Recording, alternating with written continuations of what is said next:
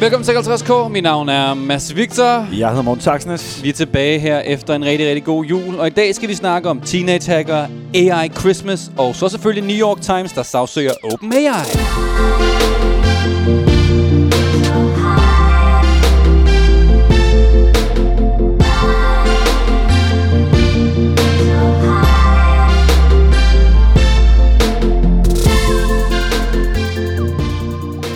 Morten. Har du fået nogle gode julegaver? Nogle gode julegaver? Jeg har fået lige, hvad jeg ønskede mig. Hvad var det? Jamen, det er jo en varm trøje, som min mor har strikket. Ja.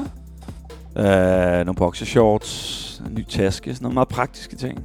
Var det alt sammen ting, din mor har strikket? Nej, ikke taske. Jeg holder hjemmestrikket boxershorts? Nej,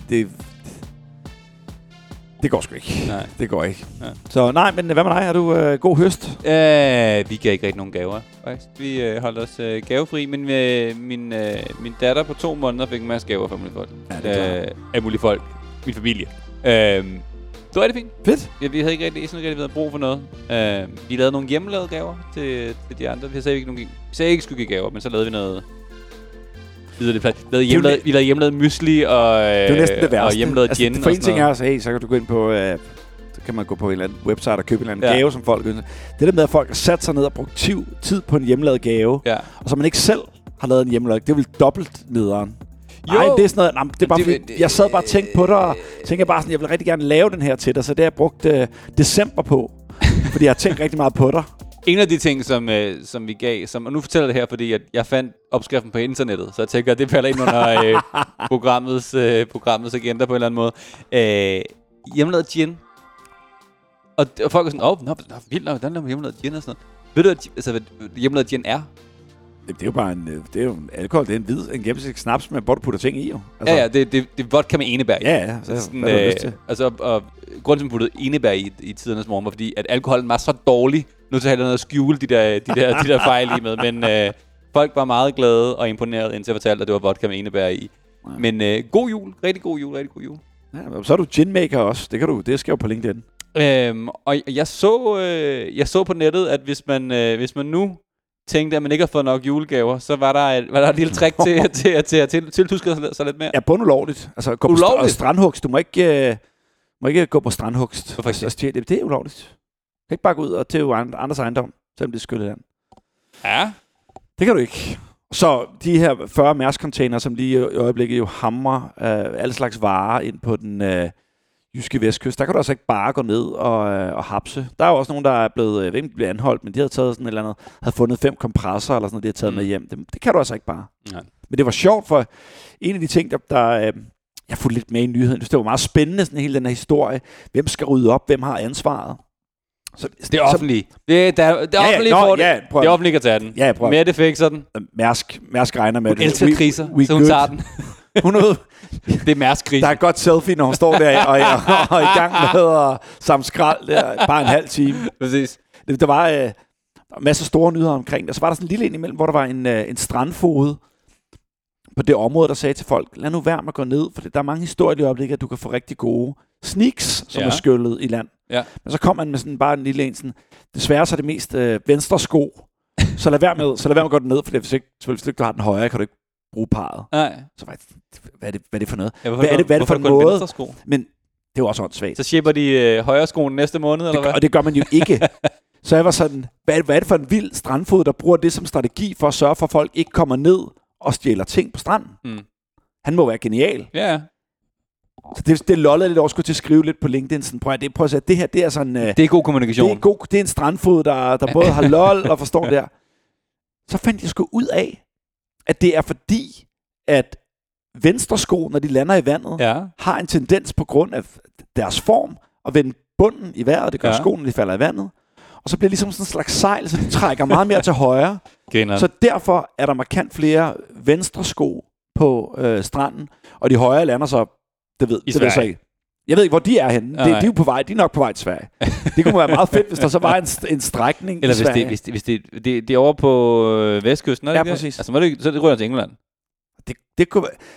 Det er altså en kærlighedshistorie på The Ages. Jeg havde venstrefoen, og så fandt jeg min kone, som havde stjålet 200 par højre sko på en eller anden strand i England. Jeg gik jo totalt, da jeg så det, jeg var sådan, okay, det er jo genialt. Ja. Når man så arbejder med kreativitet, som jeg også skal lave kampagne, så leder man altid efter de der skæve indsigter. Det er sådan noget, okay, hvor er det sindssygt.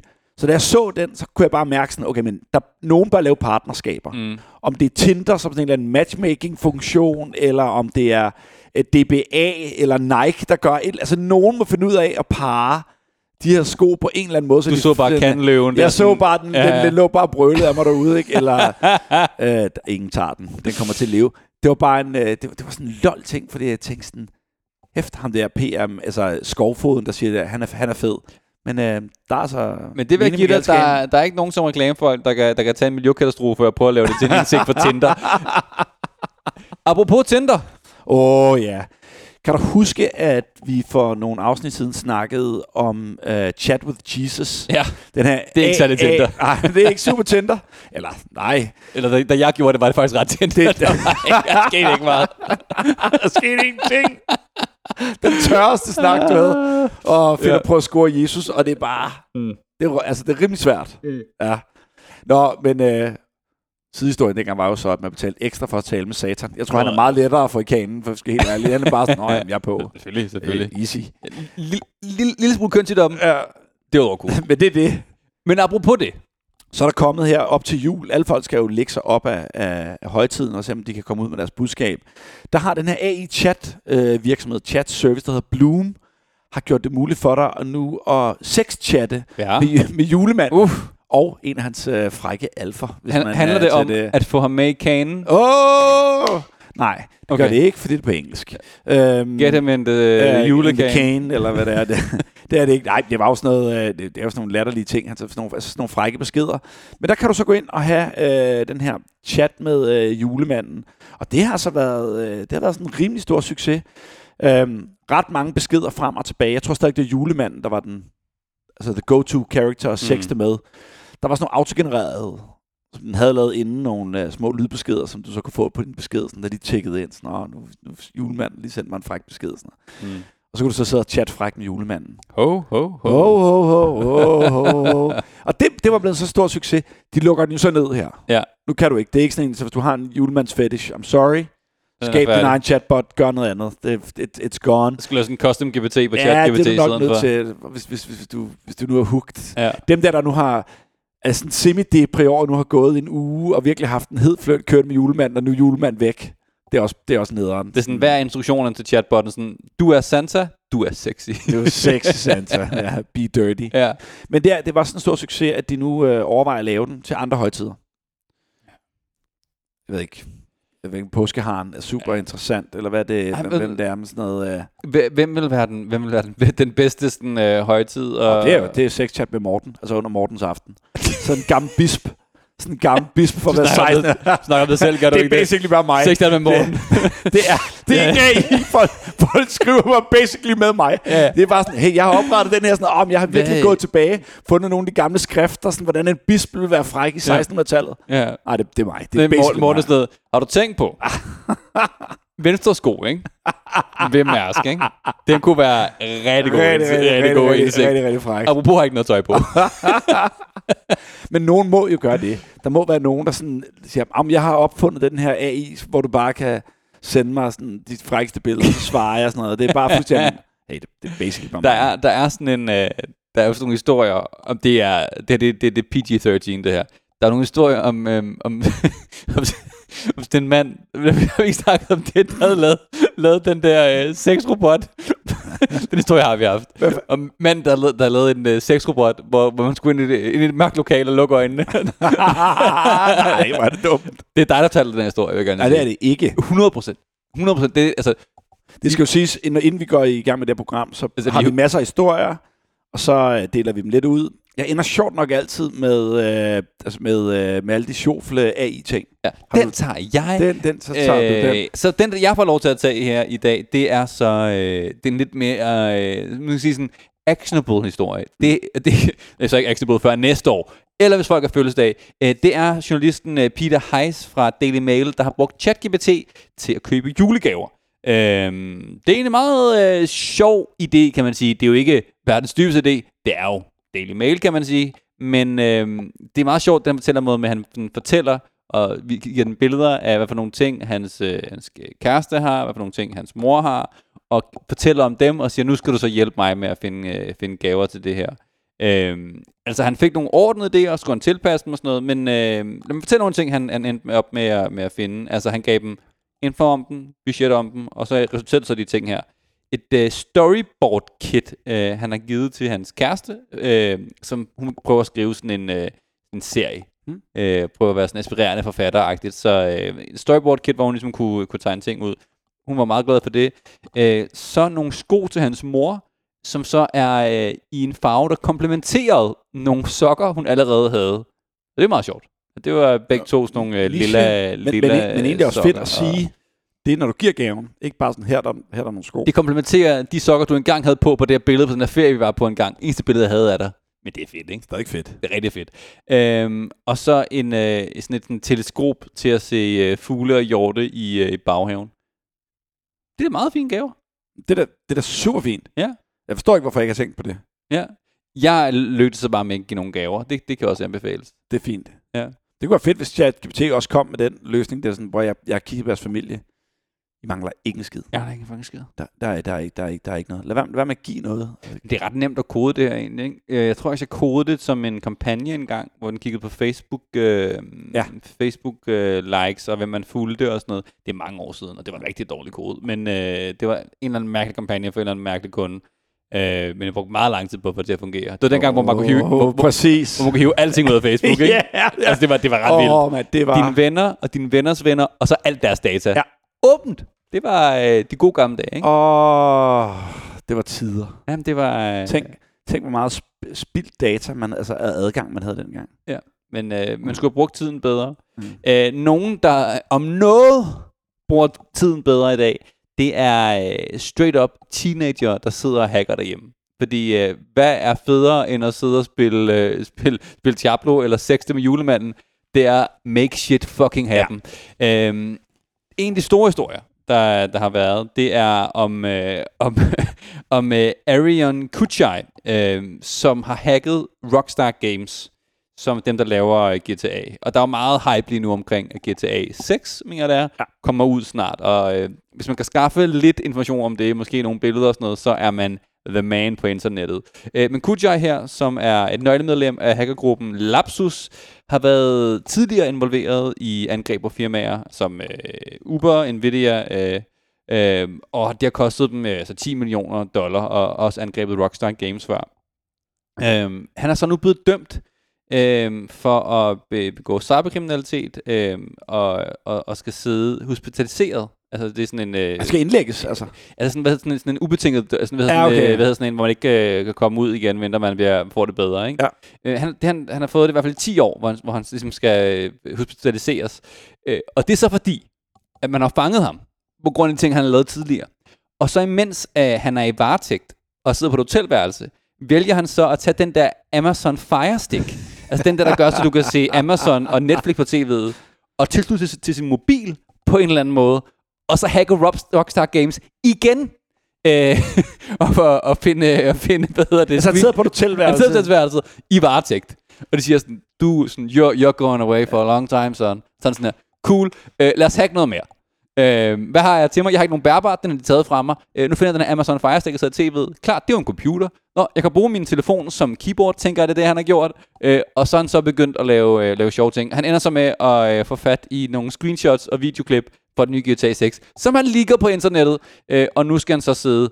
det er faktisk 90 klip her, sorry, jeg er ikke simpelthen nogen ordentligt. Han ligger på internettet, og så skal han sidde i spjældet nu i 10 år, hospitaliseret, fordi de siger, at han er jo sådan habitual. Altså han kan ikke lade være. Og det kan man jo så godt argumentere for, at hvis du er på et hotelværelse, tænker sådan, jeg er nødt til, jeg må hacke.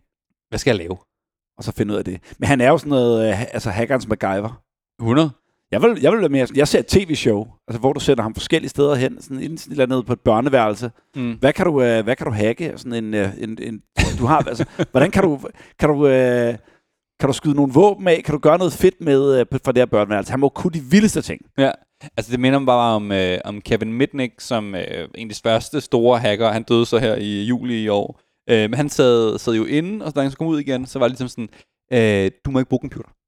Og det var i 10 år eller sådan noget. Altså sådan, og der kunne ligesom håndhæve, at man ikke, du må ikke bruge computer. Det er du færdig med.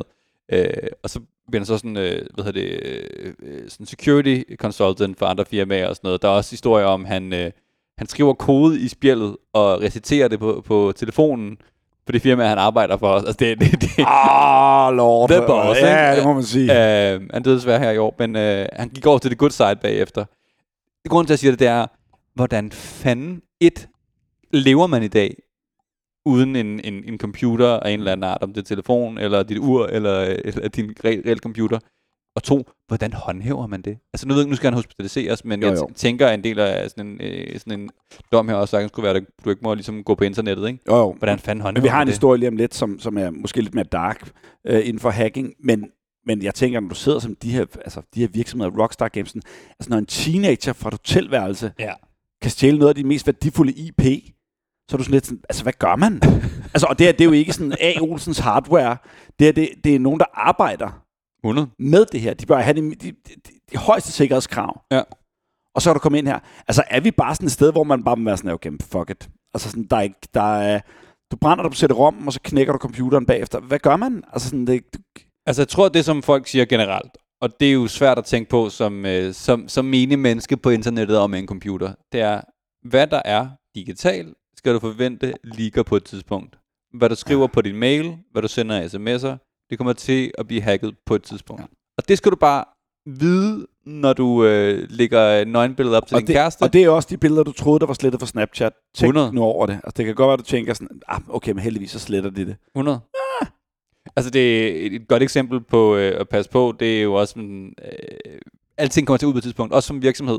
Den her sag med, at Google er blevet sagsøgt af Epic, for ligesom at sige, du er nødt til at åbne jeres App Store mere op, så der ikke er så mange gebyrer på at betale og sådan noget. Der har Google lavet sådan en 10-dages automatisk slet af kommunikation, hvilket de har fået lort for. Altså sådan, det må du ikke. Efter du har fået besked fra dommeren, I skal huske, alt relevant information skal igennem. Så det er sådan her, bare lad den køre. Vi sletter bare det hele. Men det er du nødt til at gøre på en eller anden måde, for at være sikker på, at det kommer ud.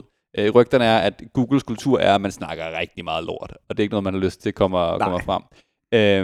For at fortsætte min rant her, der er en Twitter-profil, som jeg mener hedder sådan tech-emails, noget af det stil, som er private e-mails fra Steve Jobs, fra alle de store, som er kommet ud igennem søgsmål igennem tiden, hvor man kan se, hvordan de snakker om lanceringer af nye produkter, konkurrenter, der kommer ind på markedet og sådan noget. Sygt spændende. Altså, hvordan de snakker om de her ting og sådan noget. Det er en helt sådan Twitter-profil, som kun har det her. Også fordi det er sådan helt kig ind under motorhjelmen, for den måde, vi normalt er vant til at se, om det, altså alle de store CEOs, hvor ting er scriptet, de står med teleprompter på scenen og har øvet sig. Ja. Her der er det et svar, som de skriver der på deres mobiltelefon lynhurtigt, sådan i effekt, hvor det er sådan, hey, de mennesker, det skal gå stærkt, for det sådan har det været. Der får du virkelig et kig ind på, hvem er de her personer. Det er super fedt. Ej, hvor fedt. Stor anbefaling. Men hvis vi så bliver lidt i hackerverdenen, så er der sådan hvad kalder man, en trollgruppe, der hedder Gay Furry Hackers, og de her hackergrupper har nogle sindssyge navne. Ja. Hvorfor det lige hedder det her, det nævner historien ikke noget om. Men det de har formået, de har brudt ind eller hacket sig ind i sådan et nuclear lab i Idaho. Og så her er man sådan lidt, okay. Det er ikke en trolling-gruppe, det her. Det er også der, hvor det er sådan noget, det er ikke LOLs længere, det er sådan, det er dark. Det er ikke sådan noget, kan vi det her? For det, de så har gjort, det er sådan set ikke at få adgang til systemerne. Det er, at de har fået adgang til personlige oplysninger på de medarbejdere, der er der. Og så kan man være sådan, men er det så farligt? Ja, for de har lagt alle oplysningerne ud på Telegram-post, hvor du så kan finde, hvem der er, der arbejder på det her nuclear factory i Idaho. Ja. Og hvis der er noget, man ved, så er det, at personoplysninger og adgang til personer er jo rent guld. Hvis du så finder, men han er her, hvad har han af adfærd, hvor meget skylder han i banken, hvem, jada, så lige begynder du at have noget adgang til nogle mennesker, som sidder med nøglerne til nogle ting, og noget viden, som i den grad, kan man sige, er sprængfarligt på mange forskellige måder. Ikke? Ja. Og det er jo sådan noget, og så siger de, at den gruppe, der har gjort det, det er unge, sådan 18-25-årige, altså, der har gjort det sådan lidt for lols. Ja, sindssygt. Men det er bare sådan... De computerspil jo. Altså, kan vi det her? Det er sådan noget, kan vi komme ind? Så sidder man i vemmelig kæder, så er det sådan en challenge. Kan vi prøve at bryde ind her? Hvad kan vi få? Så skal du bevise, at du har fået noget viden. Og så lægger man det ud. Og så er det ikke tænkt længere. Det er jo grusomt, når sådan noget begynder at komme ud, ikke? Jo. Altså, men jeg kan sagtens se, hvordan man ender op i sådan noget der. Altså, jeg synes selv, jeg lavede små ting. Altså, ikke noget voldsomt overhovedet. Det var sådan noget chatsystemer, og så kunne man gøre ekstra ting, man ikke måtte kunne gøre og sådan noget. Men det var ikke noget personlige data. Det var ikke noget, det gjorde noget for nogen. Det var bare for at se sej ud på den måde, ikke på sådan nogle chatsystemer. Vi har også venner, begge to, som har lavet ting, som er klart mere ulovlige end det. Altså ikke noget sådan noget personfarligt, noget som helst, men du ved, torrent-stilen. Og her taler vi ikke David Gulager, der sidder derude og tænker bare, han er god som dagen lang. Han er god som dagen lang. Han kan ikke kode. Hvis han kunne. Thank God. Så har han det fuld package jo. Ja, det er faktisk rigtigt. Så har han den, ikke? Nå, hvad hedder det? Nej, men sådan, så det er jo en ting i ens unge år, det der med, at det virker som bare et computerspil. Hvis du bruger så mange timer, og du er færdig med at spille GTA 1, og så tænker, hvad skal jeg nu? Nå, men der er den her forum, hvor nogen snakker om det her, og det er sgu meget sjovt. Og så ender du op med at have et nuclear factory i Idaho, og lægge tingene ud på LOL i din trollergruppe. Og internettet, du skal kun have adgang, når du er over 32. Det må bare være, der er ikke så meget andet. Der er ikke noget længere, der hedder sådan noget, du skal have et kørekort. Nej. Altså, og prøv at tage noget lidt, jeg ved ikke, om det er mere opløftende. Nu, vi snakker jo hele tiden AI. Ja. Og der sker meget, og vi kunne gå dybt ned i, vi snakker også lovgivning en gang, men jeg nørder den selv sindssygt meget ud med AI-lovgivning inden for min branche, det kommer til at betyde sindssygt meget. Men det, der er interessant, og en af de historier, der lige er kommet frem, det er, at New York Times nu har sagsøgt OpenAI og Microsoft for at bruge deres data, alle deres historier, hele deres bagkatalog, til simpelthen, altså uden selvfølgelig deres tilladelse, til at træne de her sprogmodeller, som er derude. Ikke? Og så man sige, okay, det er en relativt vild ting, fordi det her, det er ikke hvilket som helst sladderblad. Det er altså OpenAI. Og de hævder jo, at fordi at Microsoft og OpenAI har taget det her, så vil det allerede nu og på sigt komme til at gå ud over deres forretning. Og det er nok til at køre et stort søgsmål for det her. Jeg har prøvet at kigge på artiklen. Det er lidt svært at finde ud af det med bevisbyrden, og det kan være, at du er lidt mere teknisk, end jeg er. Hvor meget skal man kunne bevise af det her? Fordi at umiddelbart, når jeg bruger OpenAI, så kan den ikke fortælle mig lige præcis det her stykke data, eller den her del kommer herfra. Så der kunne man måske godt bare tage hænderne i vejret som OpenAI og sige, men prøv her, vi har scrapet så mange kilder derude. Det kommer nok ikke fra jer, fordi I er New York Times. Ja. Alle folk refererer jeres ting, deler det, skriver om det. Ja. Så det er en del af the public conversation. Så derfor har vi ikke scrapet jer. Kan I bevise det? Og der ved jeg ikke, hvor bevisbyrden ligger, men bare lige for at runde den af, så er det en major ting, 100. At det her kommer ud. Det er en kæmpe historie, og man kan sige, OpenAI og Microsoft har prøvet lidt at brackete sig selv ind og vise, at de er på the good side. De har lavet et samarbejde med det tyske Axel Springer, som er et stort mediekonglomerat i Tyskland, der har en masse, der Spiegel og en masse medier der, for ligesom at sige, vi betaler jer en masse millioner for at få adgang til jeres data. Og måske er det heller ikke dumt at starte i Europa også, hvor man om noget fra EU-kommissionen både har lavet regler på AI-området, men også kan forestille mig, vil støtte nogle rimelig store søgsmål imod amerikanske firmaer, der kommer og stjæler data. Ikke? Oh yes. Det får mig til at tænke på, det er to store historier, hvor den ene måske mere ukendt, men to store historier, som har været over de sidste måneder. Den ene er i forhold til det her med, at folk snakker om, at OpenAI og ChatGPT er blevet dummere.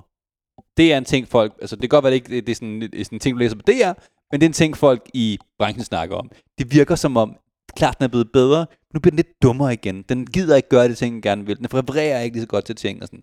Det er en historie. Og den anden historie, det er det her med, som vi har snakket om, at OpenAI er gået fra at være en non-profit til at være en for-profit. Hvis du står de to ting sammen, Så hvis du er en non-profit, hvor det eneste mål der er at sige, vi prøver at lave AI før alle andre, eller general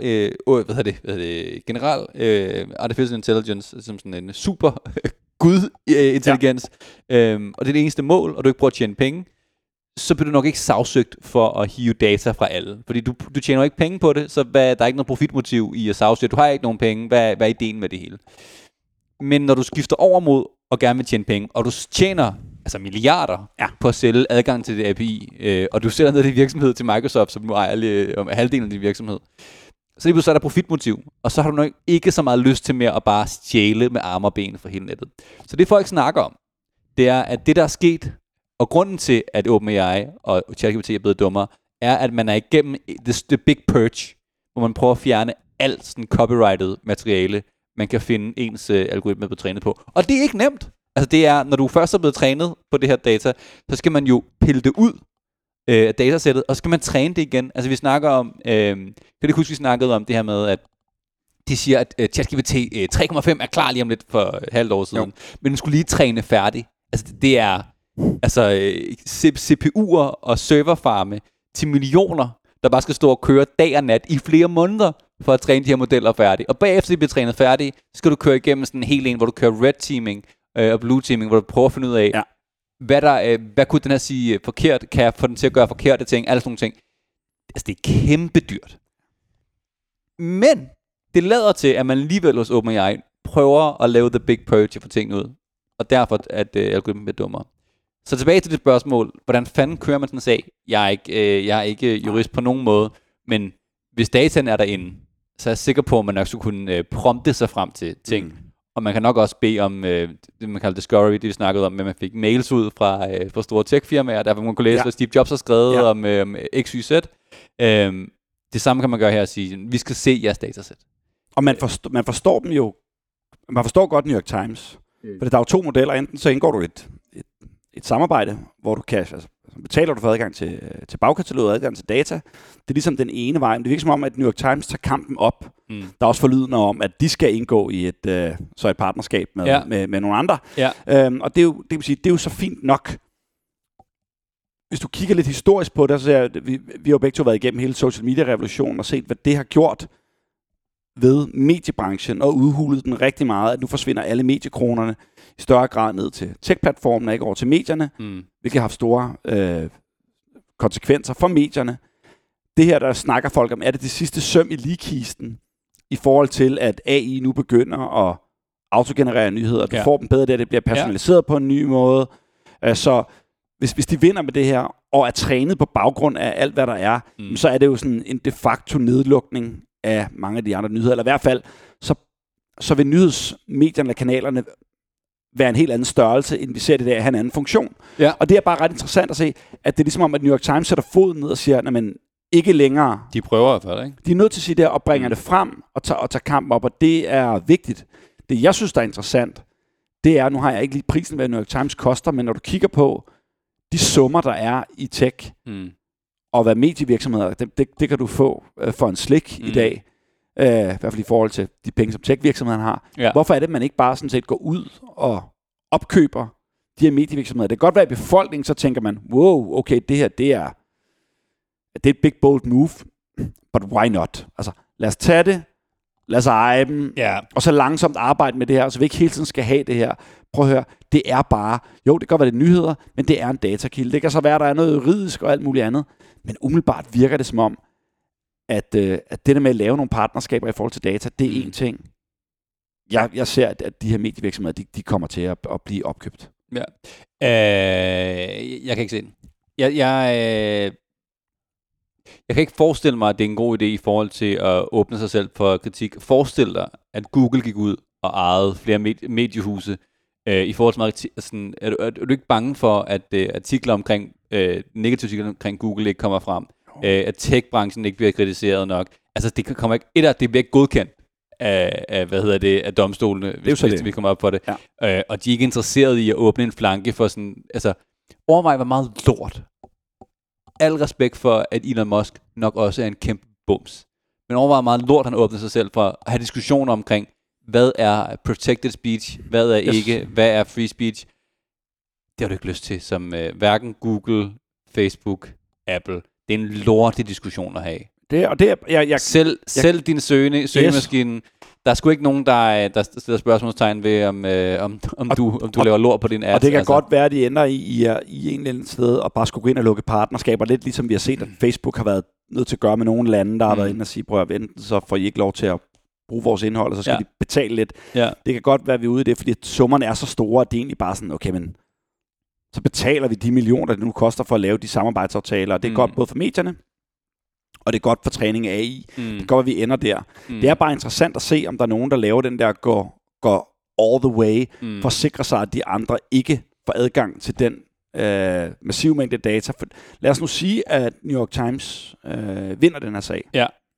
Jamen, så står de med sindssygt store forhandlingskort på hånden. Ja. En ting er, at der er et søgsmål, og de skal have nogle penge tilbage, men så kan de jo sige, den samarbejdsaftale, hvis I vil have vores data, og skal have en fungerende AI, vi kunne bygge den selv, men hvis I vil have det, så skal I betale rigtig, rigtig, rigtig mange penge. Derfor bliver det en kæmpe vild retssag at følge, og hvordan det kommer ikke til at ændre på udviklingen inden for AI på den måde. Den ruller. Ja. Men sådan i vores medieforståelse, i klassisk forstand, der kommer det til at betyde rigtig meget. Det du hentyder en lille smule til et par gange, det er jo, hvem kunne det være, som gik ind og lavede partnerskaber med de her mediehuse. Og der er jo forlydender, og noget af det er offentligt, og noget af det er spekulation. Men der er forlydender om, at Apple, som man ellers ikke har set gå ind i AI, og virker meget med vilje, ikke har nævnt AI overhovedet. Ikke nævnt machine learning overhovedet. Nu forleden dag offentliggjorde deres første machine learning algoritme på deres GitHub. GitHub er, hvor man deler kode med andre udviklere, og har indgået flereårige aftaler, som forlydende siger mindst $50 millioner værd med Condé Nast, NBC News, AIC og flere. Som nu er vi i det specifikke, vi snakker om, det ved vi det her, og nu rykker vi over til sådan mere spekulation. Det er en sjov timing, der er mellem søgsmålet fra New York Times, og så at Apple går ud og prøver at lukke aftaler. Forlydende er også, at Apple er ved at lukke en aftale med New York Times. Og monstro, om det ikke bliver hvad hedder sådan nogle aftaler, som er lukket, altså det er kun mellem dem. Ja. Altså de lukker dataen ned. Ja. Og hvem har penge nok til at lukke dataen ned? Ja, det har Apple. Ja. Og OpenAI har jo sagt til alle deres brugere, at de har nu en total beskyttelse for søgsmål. Det siger, at hvis nogen af jer bliver sagsøgt, fordi at der er copyright-problemer med den data, som jeres brugere får ved at bruge OpenAI, så tager vi søgsmål, vi dækker det. Ja. Men Apple kan jo gå ind og lukke alle datakilderne ned. Altså hvad er det nu? 3 trilliarder? Hedder det ikke det på dansk også? Jo, meget det værd. Jo, præcis. Dollars. De kan jo de behøver ikke købe New York Times, som du snakker om. De er bare betalt for at lukke det ned og køre exclusive deals. Exclusive deals, det er hele vejen rundt om. Ja. Walled Garden, alt der hedder real time, det er os. Og så er det jo ikke helt dårligt også at have måske rettens ord for, at du ikke må tage nyheder fra nogen som helst, medmindre du har en aftale med dem. Præcis. Fordi det kan godt være, at OpenAI har mange penge, og godt, at Microsoft har mange penge, men Apple har flere. Og så sidder man jo her som sådan en gammel nisse og håber på, at de penge, som Apple betaler til New York Times, at det bliver puttet ind i bedre journalistik, moderne journalistik, som kan bruges på nye måder, så algoritmen bliver endnu bedre, og det ikke bare er nogen, der take the money and run, indtil vi får nogle AI-botter, der sidder og kigger på pressemeddelelser, og ellers bare støvsuger sociale medier for nyheder, og så personalisere dem i et væk, så ingen af os ligesom har et overblik. Altså. Hvordan vil du have det med at læse AI-nyheder? Altså, du gør det nok allerede mere eller mindre i dag på nogle steder, men hvordan vil du have det med, at New York Times, størstedelen af nyhederne, du får der, som ikke er opsøgende journalistik, det er skrevet af AI. Hvordan har det med det? Jamen, jeg har det sådan set fint med. Okay. Altså, for i dag, der sidder en journalist og kigger en pressemeddelelse igennem, og så egentlig bare hammer den ud og laver den til en nyhed. Det er der allerede i dag. Men nødt til at se på det næste skridt inden for journalistikken er jo, at jeg vil få en personalisering i en ekstrem grad. Det vil sige, at vi har allerede set, at de store medier eksperimenterer med news anchors eller værter, som er AI-genereret. Og det vil sige, at jeg får min egen personlige news anchor, der passer til mig.